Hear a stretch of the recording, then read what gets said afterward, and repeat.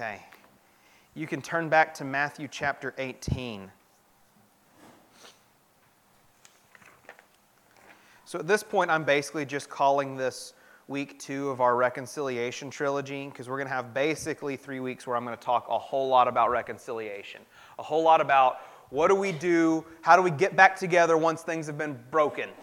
Last week we focused a whole lot on how somebody who's been sinned against should approach the situation where somebody's done something to them, somebody's kind of done something that's come between you. You have some sort of, sin or some sort of weird relationship problem that's kind of resonating between you, and you know that I want this to be gone. I want reconciliation more than I want to just let this linger. And we talked a lot about why and how we're supposed to go to our brothers and our sisters and seek reconciliation by being willing to call them to account, call them to repentance for sin that they've committed, so that we can all get back together on the same page.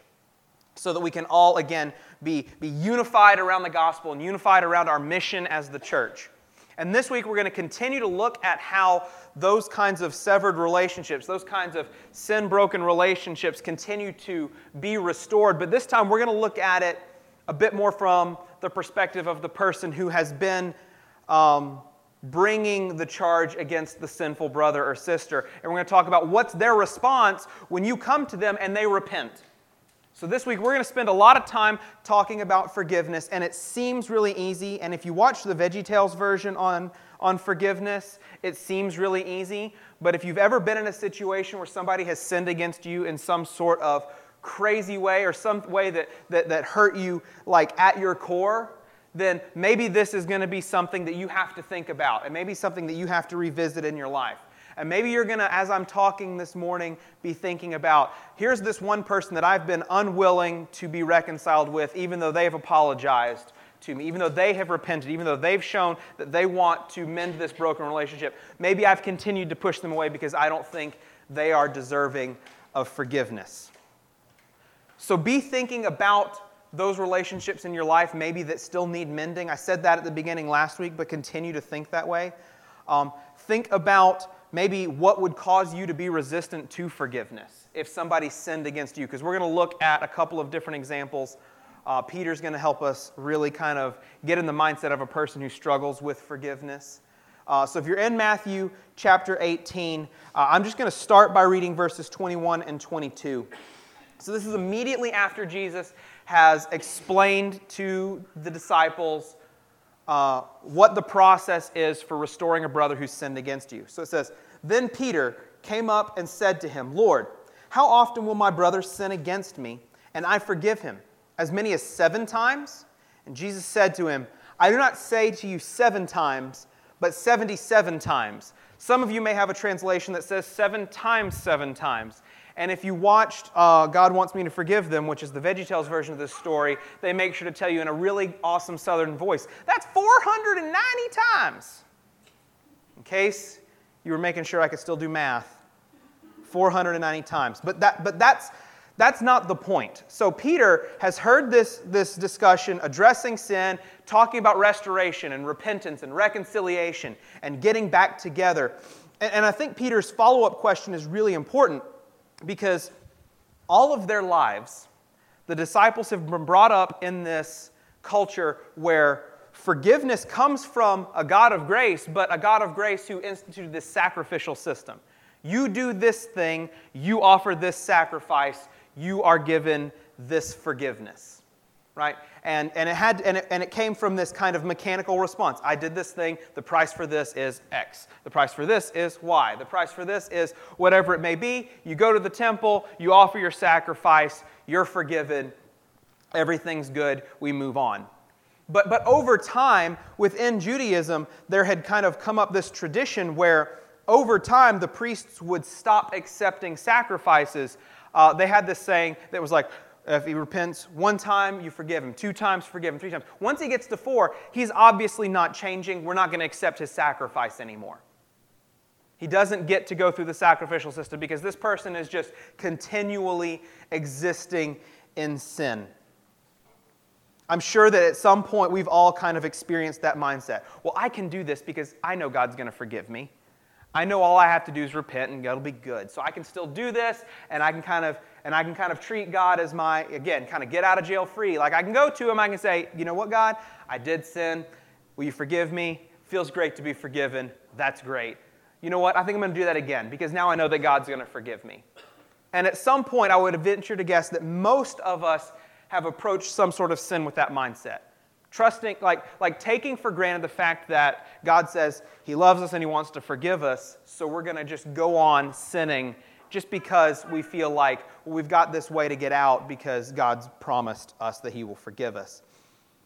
And the disciples are familiar with this mindset that after 3 times, you don't really get forgiveness anymore. The priests don't accept your sacrifice anymore.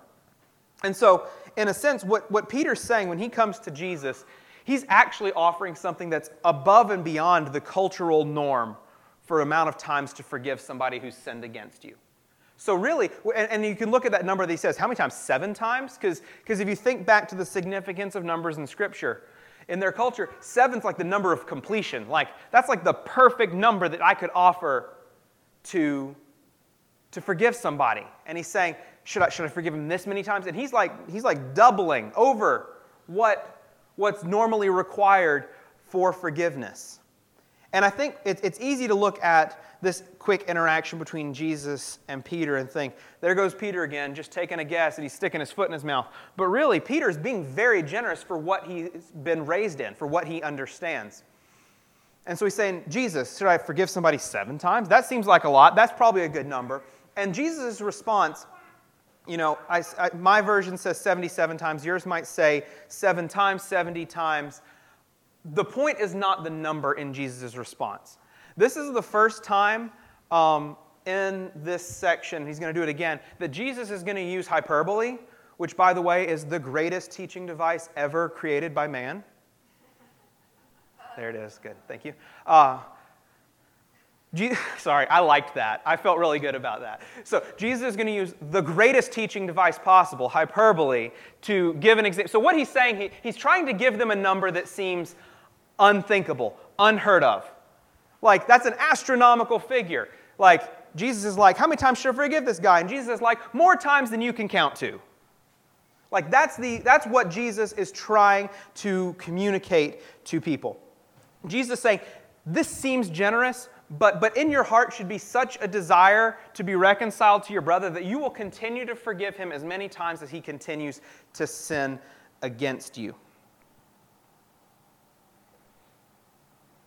And what he's suggesting is that we should become a people not interested in placing limits. Like, we tend to think very finitely. Like, we tend to think, how far am I supposed to go with this? What's the most generous that I'm supposed to be? What's the number that I'm supposed to be on the amount that I'm supposed to give this person? Like, where's the cap? We tend to think, what's the safe place, the stopping point for us to be? Where's the line that I'm supposed to draw? And Jesus is saying, there is no line. We should be a people not interested in placing limits, but rather we should become a people who's known for our willingness to forgive and be reconciled no matter what. No matter how many times this process happens over and over and over again.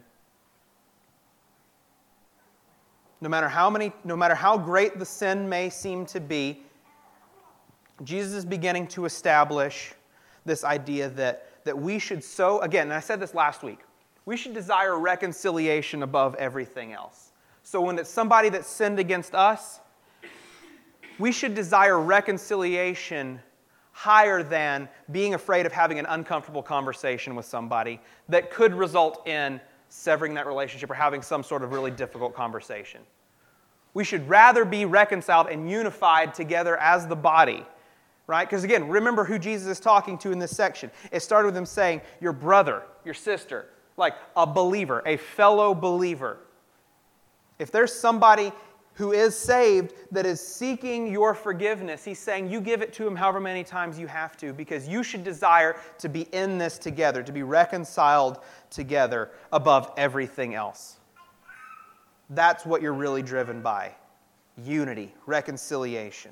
Being together on the same page. And so the natural question, and this is probably what informed Peter's original question, because the reason Peter would come to Jesus with this question is, but people keep sinning. What do I do if people keep sinning? Why is it worth continuing to forgive my brother or sister if they just keep living in this sin? Right? Why should I still desire to forgive them? Why should I still desire to be around them? What motivation do I have? That just seems like I'm kind of spinning my tires and we're getting nowhere. Feels like we're stuck in one place.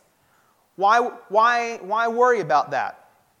Well, I think Jesus' next parable is going to kind of answer that question, kind of inform us as to that. So if you'll go back to verse 23, and it probably would have been nice if I broke these up on the screen for you. I didn't think about the fact that I had them broken up, but anyways. So Jesus says, "Therefore, the kingdom of heaven may be compared to a king who wished to settle accounts with his servant. When he began to settle, one was brought to him who owed him 10,000 talents. And since he could not pay, his master ordered him to be sold, with his wife and children and all that he had, and payment to be made. So the servant fell on his knees, imploring him, 'Have patience with me, and I will pay you everything.' And out of pity for him, the master of that servant released him and forgave the debt. But when that same servant went out, he found one of his fellow servants who owed him 100 denarii. And seizing him, he began to choke him, saying, 'Pay what you owe.' So his fellow servant fell down and pleaded with him, 'Have patience with me, and I will pay you.' He refused and went and put him in prison until he should pay the debt. When his fellow servants saw what had taken place, they were greatly distressed, and they went and reported to their master all that had taken place.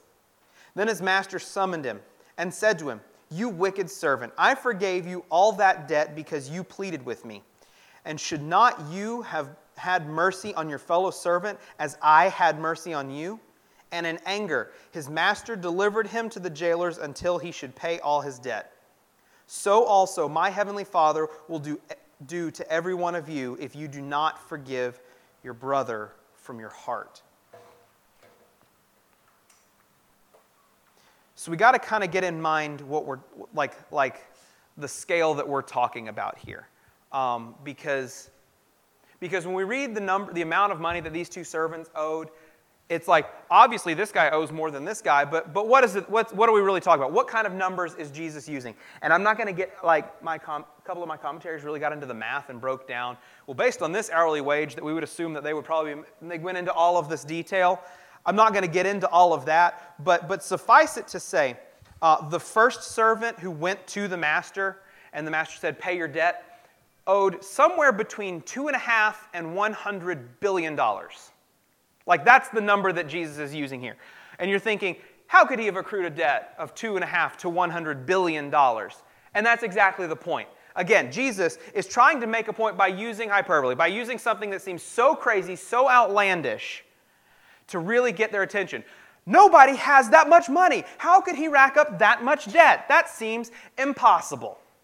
Right? I was trying to think of different kinds of debt that we all could kind of relate to. And I mean, I would guess that most of us have been in some sort of debt at some point, whether it's we bought a car, or we bought a house, or you bought, I don't know, a couch. I don't know. What are things that people go into debt over? School. See, that's the thing. My mom worked at school, so I didn't have to think about that. But yeah, school, that's one. Sorry. Not trying to, that was a humble brag. Sorry. Yeah, I was thinking different things that we go into debt for, and we think about the weight that hangs over our shoulders. Like I was trying to think, like I also thought of, this is less real to you guys, but you remember that time that you made a deal with Davy Jones like Jack Sparrow did to raise the black pearl, and Davy Jones said, you can have the black pearl for, 20 years, and then I'm coming back for you. And then he comes back for him, and he says, here, you can have this black spot. I'm just giving you the whole plot from Pirates of the Caribbean 2. But like that's the whole idea of Jack's whole struggle in Pirates of the Caribbean 2 is he's accrued this debt, like your life for 20 years captaining the Black Pearl, and he ends up with this black spot on his hand saying your debt is due, And the whole movie, that debt is just kind of weighing on Jack. It's just kind of sitting on his shoulders, this fear that he's coming to collect via a kraken, obviously, as you do. I'm sure that the master in this story also had a kraken. Sorry. Maybe the great fish in Jonah was a kraken. Sorry. That'd be a really awesome retelling of that story. Anyways. So what's the point that he's saying? So you have this great debt accrued. It's weighing on your shoulders. Because this guy owed, like in our terms, billions and billions of dollars. And that master forgives him. He says, you know what? I realize this is not something you're ever going to repay. He was going to go sell he and his family into slavery to repay the debt, which was common in how you would do that. Like if you took out a loan and you couldn't pay it back, you and your family would probably get sold into some sort of slavery where you would work off that debt until you pay it off and then you're released again. And so he's originally suggesting some sort of means by which he could at least make an attempt at paying it off. But when he sees him pleading with him, he has mercy on him. He has compassion on him. He would rather see him not in this position of angst. He loves him and he fears for his family, I guess, enough that he's willing to let go of an insane amount of money that he is owed. Right? An insane amount of money that he's owed. So this guy is freed. He's out from under the weight of that debt, and he goes to his friend who owes him money. How much money does that guy owe him? Has anybody done any calculations? Guy owed him about $4,000. $4,000, which, okay, let's be honest. If I said right now, I'm going to take $4,000 from you, every single one of you would be like, that's a lot of money. So I don't want to make the point that this guy owed him nothing. This is a significant amount of money, probably based on what that guy has. However, when you look at that debt compared to the billions of dollars that this man was just forgiven, these two things do not even compare. We have to understand the difference in that scale. $4,000 is significant, but it is nothing compared to what he's just been forgiven by his master. So the first point that Jesus is trying to make to Peter when he's talking about why you should forgive somebody so many times is that we should forgive because we have already been forgiven so much.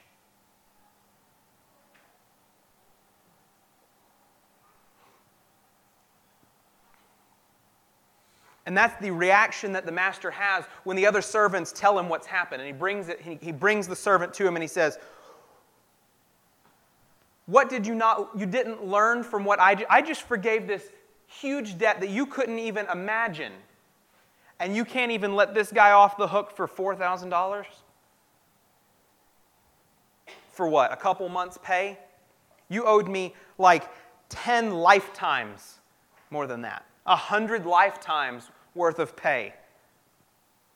More than that. Fine. A lot. And yet, you can't let go of 2-3 months' pay for this guy? You should forgive because you've already been forgiven. Because we just sang this, right? Look what God has done. The whole idea of that song is look back at what He's done so that we can appreciate it, so that we can live our lives in a certain way in light of what Jesus has already accomplished. Look at how much you have already been forgiven. Here's the one thing we know that sin does with our relationship to God. We can't be in communion with God. We are 100%, we are completely severed from Him because of sin.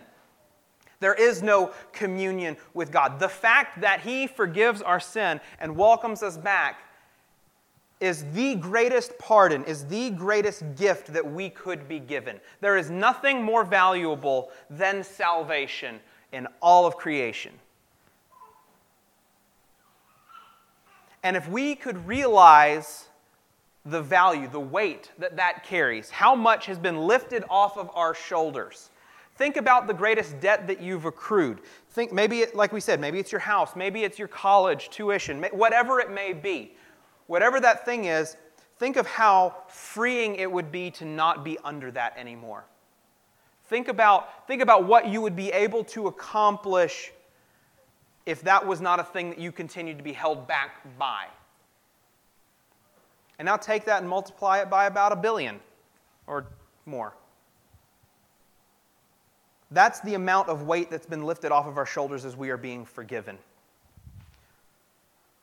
So why wouldn't we also desire to forgive our brother when they sin against us and they repent, even if it's over and over and over again?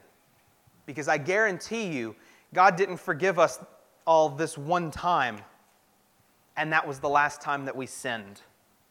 I guarantee you that we continually have been frustrating to Him. I mean, just think through God's relationship with Israel in the Old Testament. When He called them out, He made them a new nation. He made them a people. He welcomed them into His presence. He came down and lived among them. And imagine just how frustrating His relationship with them was through the whole Old Testament. As they continue like, yeah, we're in this with you, God. And then, you know what? We're going to go check out this God too, because he seems kind of cool. Or, you know what? We kind of want to look like this nation. Maybe we'll go over here. Or, you know what? We haven't heard from you in a while. Obviously, we need a golden calf.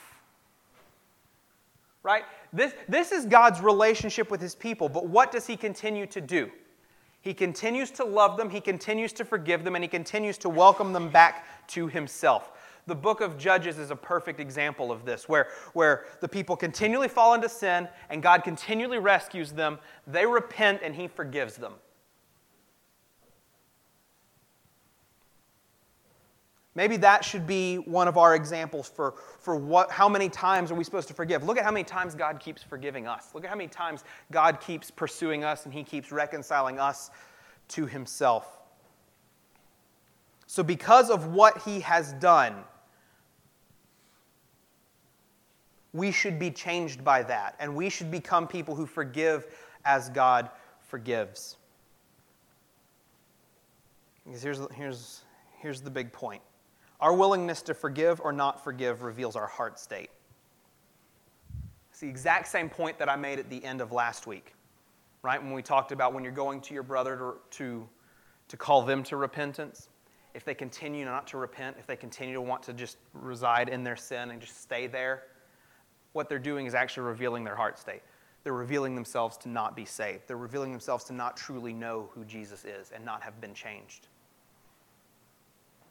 And I think what we're seeing is it's the same thing. We see how the master responds when his servant doesn't forgive this other servant's debt. He grabs him, and before, we talked about he was going to sell him into slavery to help repay his debt. But the wicked servant throws the other servant into prison, which is not a place where you can really earn lots of money, which is not a place where you can pay off a debt. This is kind of like the permanent, I don't ever want to hear from you ever again, it's over kind of solution, which is ultimately what the master does to the wicked servant. He takes him and he throws him into prison where now you can't even work off your debt.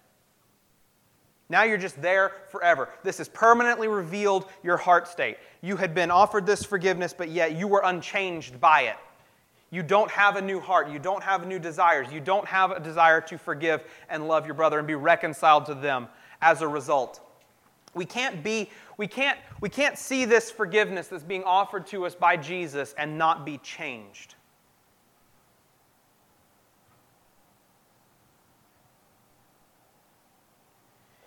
If we aren't being impacted by what Christ has done for us, then obviously our hearts have not been changed by it.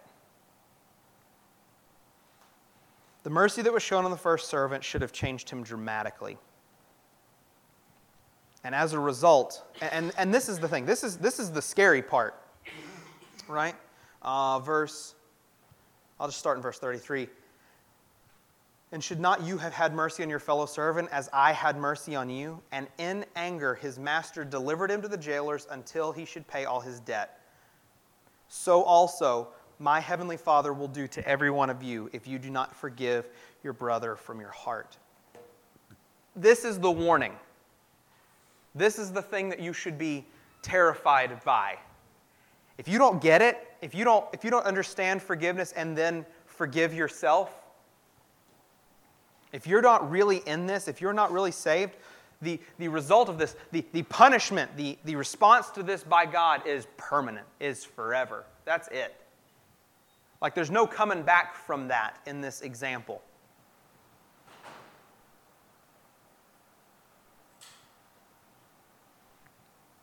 So instead, let's think about what the forgiveness that we've been offered really means, what it really looks like. Let's try to go dig into the Bible and see what it looks like when God restores people who've gone very, very far from Him. People who have sinned in horrible ways, and the fact that He restores him. I mean, I think like I jokingly referenced Jonah earlier, but I'm thinking Jonah didn't even want to go talk to these people because of the wickedness, because he knows, if I go talk to these guys, you're going to forgive them. I don't want you to forgive them. They're bad people. I want you to wipe them off the face of the earth. But God wants us. He comes after us. He sends people to us so that we can know, you need to repent. And when we do, He does. And we need to look through all of these examples, all of these places in Scripture where somebody is so far from God, and yet God is willing and faithful to restore them. And we need to appreciate that same forgiveness that's been offered to us, so that we can, in a sense, so that we can get it and we can forgive people like that. Because once we have an accurate picture of what salvation did for us, once we have a realistic understanding of what forgiveness for our sins and restoration to God really meant, then it's going to seem like nothing to forgive somebody else. There is no reason that something should linger between us and our brother or sister. There's nothing that anyone should be able to do that you're like, I can't get over that. There's no way that we can get past this. This is just game over on our relationship. If your brother or your sister comes to you and they are repentant, we should be able to understand what Jesus has done for us, the forgiveness that we've been offered, and thus be able to forgive them without a problem. So if you're struggling, if you're like, I don't know that I can do that, you don't know the situation, or you don't know how many times this person has put me through this, you don't know the hoops that I'd have to jump through to rebuild this relationship. Think about what this person's done. There's no way that they deserve this. Who are we to say who can and cannot be forgiven?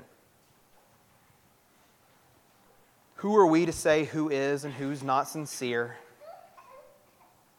Who are we to say that as recipients of God's forgiveness, that someone's less worthy of that forgiveness than we are? Here's the real question.